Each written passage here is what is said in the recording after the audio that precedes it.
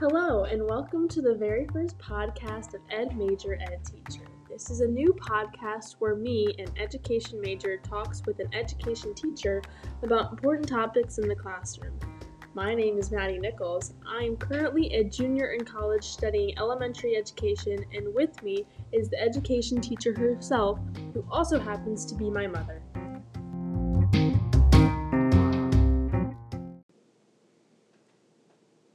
And my name is Tina Nichols. I have been a teacher for 27 years. I have taught all grades from 1st through 5th. I've taught departmentalized social studies, science, reading, and writing. Alright, so today I thought we should talk about technology in the classroom, but more importantly, cyberbullying. But before we start talking about cyberbullying, let's talk about our key concept of the day. Our key concept is digital citizenship. According to digitalcitizenship.net, digital citizenship is the continuously developing norms of appropriate, responsible, and empowered technology use.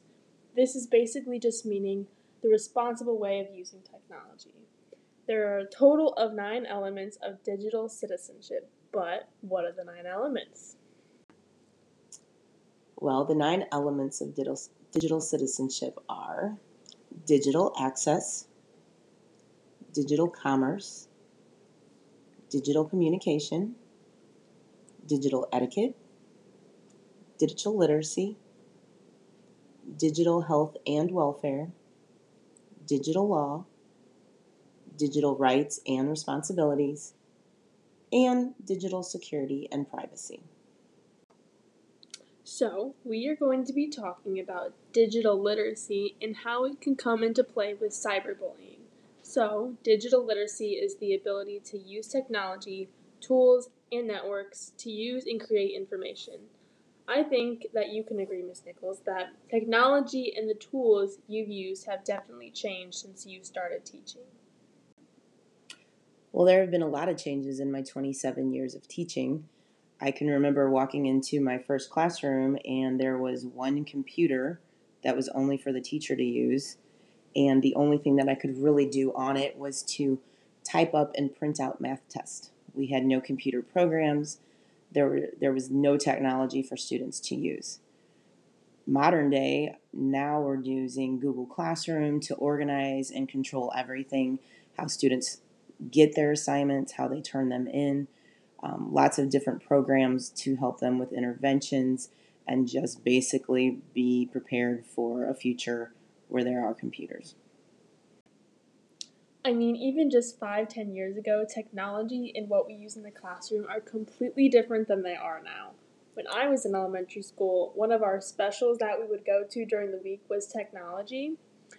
We would leave our classroom and go to the technology room where our technology teacher would teach us about typewriting and typewriting etiquette, and then we would practice for the rest of the class. And now we don't even see technology classes in elementary schools anymore because we're gradually being taught about technology in our everyday classes and assignments.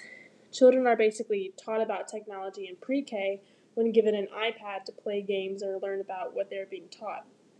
Even the tools and programs children use in classes are completely different. I had never heard about a lot of the tools and programs they use, like Seesaw, Freckle, Zern, and Quizzes. For one of my classes in college, I actually go to an elementary school for an entire day twice a week. I remember the very first week when I was at the school and a student had asked me to help them with something on Seesaw, and I was like, I don't know, because I had no idea how to use it and I didn't know what functions it had.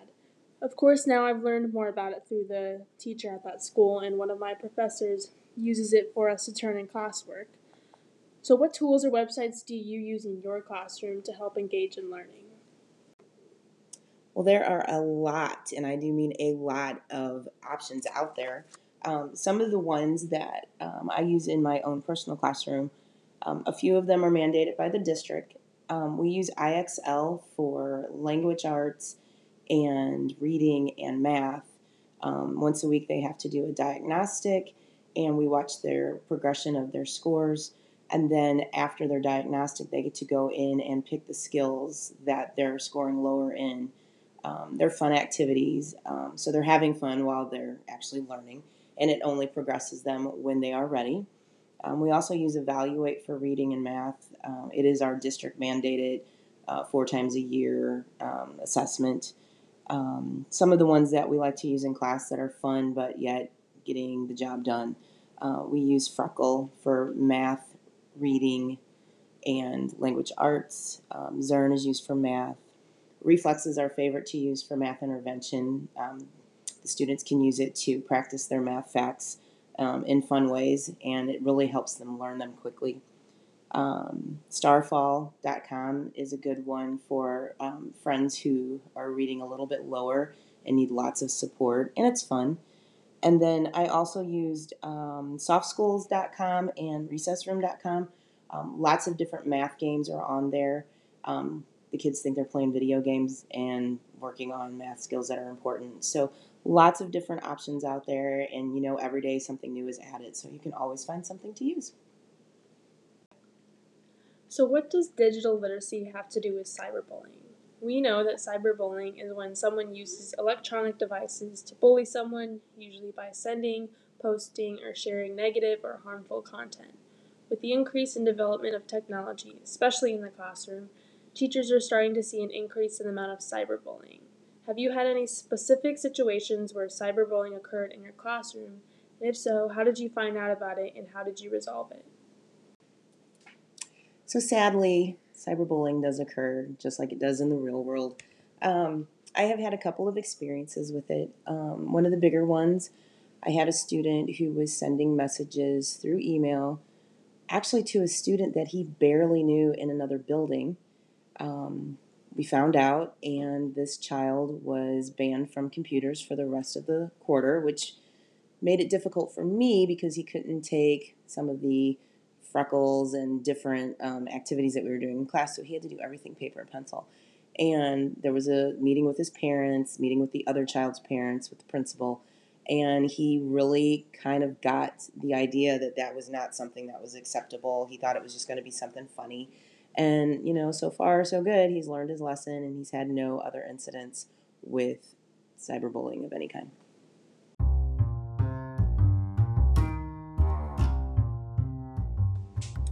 Thank you, Mrs. Nichols, for being here with me in the first podcast of Ed Major, Ed Teacher. Today, we talked about digital citizenship and the element of digital literacy. We also talked about cyberbullying and how digital literacy has an effect on it. My name is Maddie Nichols, and I would like to thank everyone for listening to our first podcast.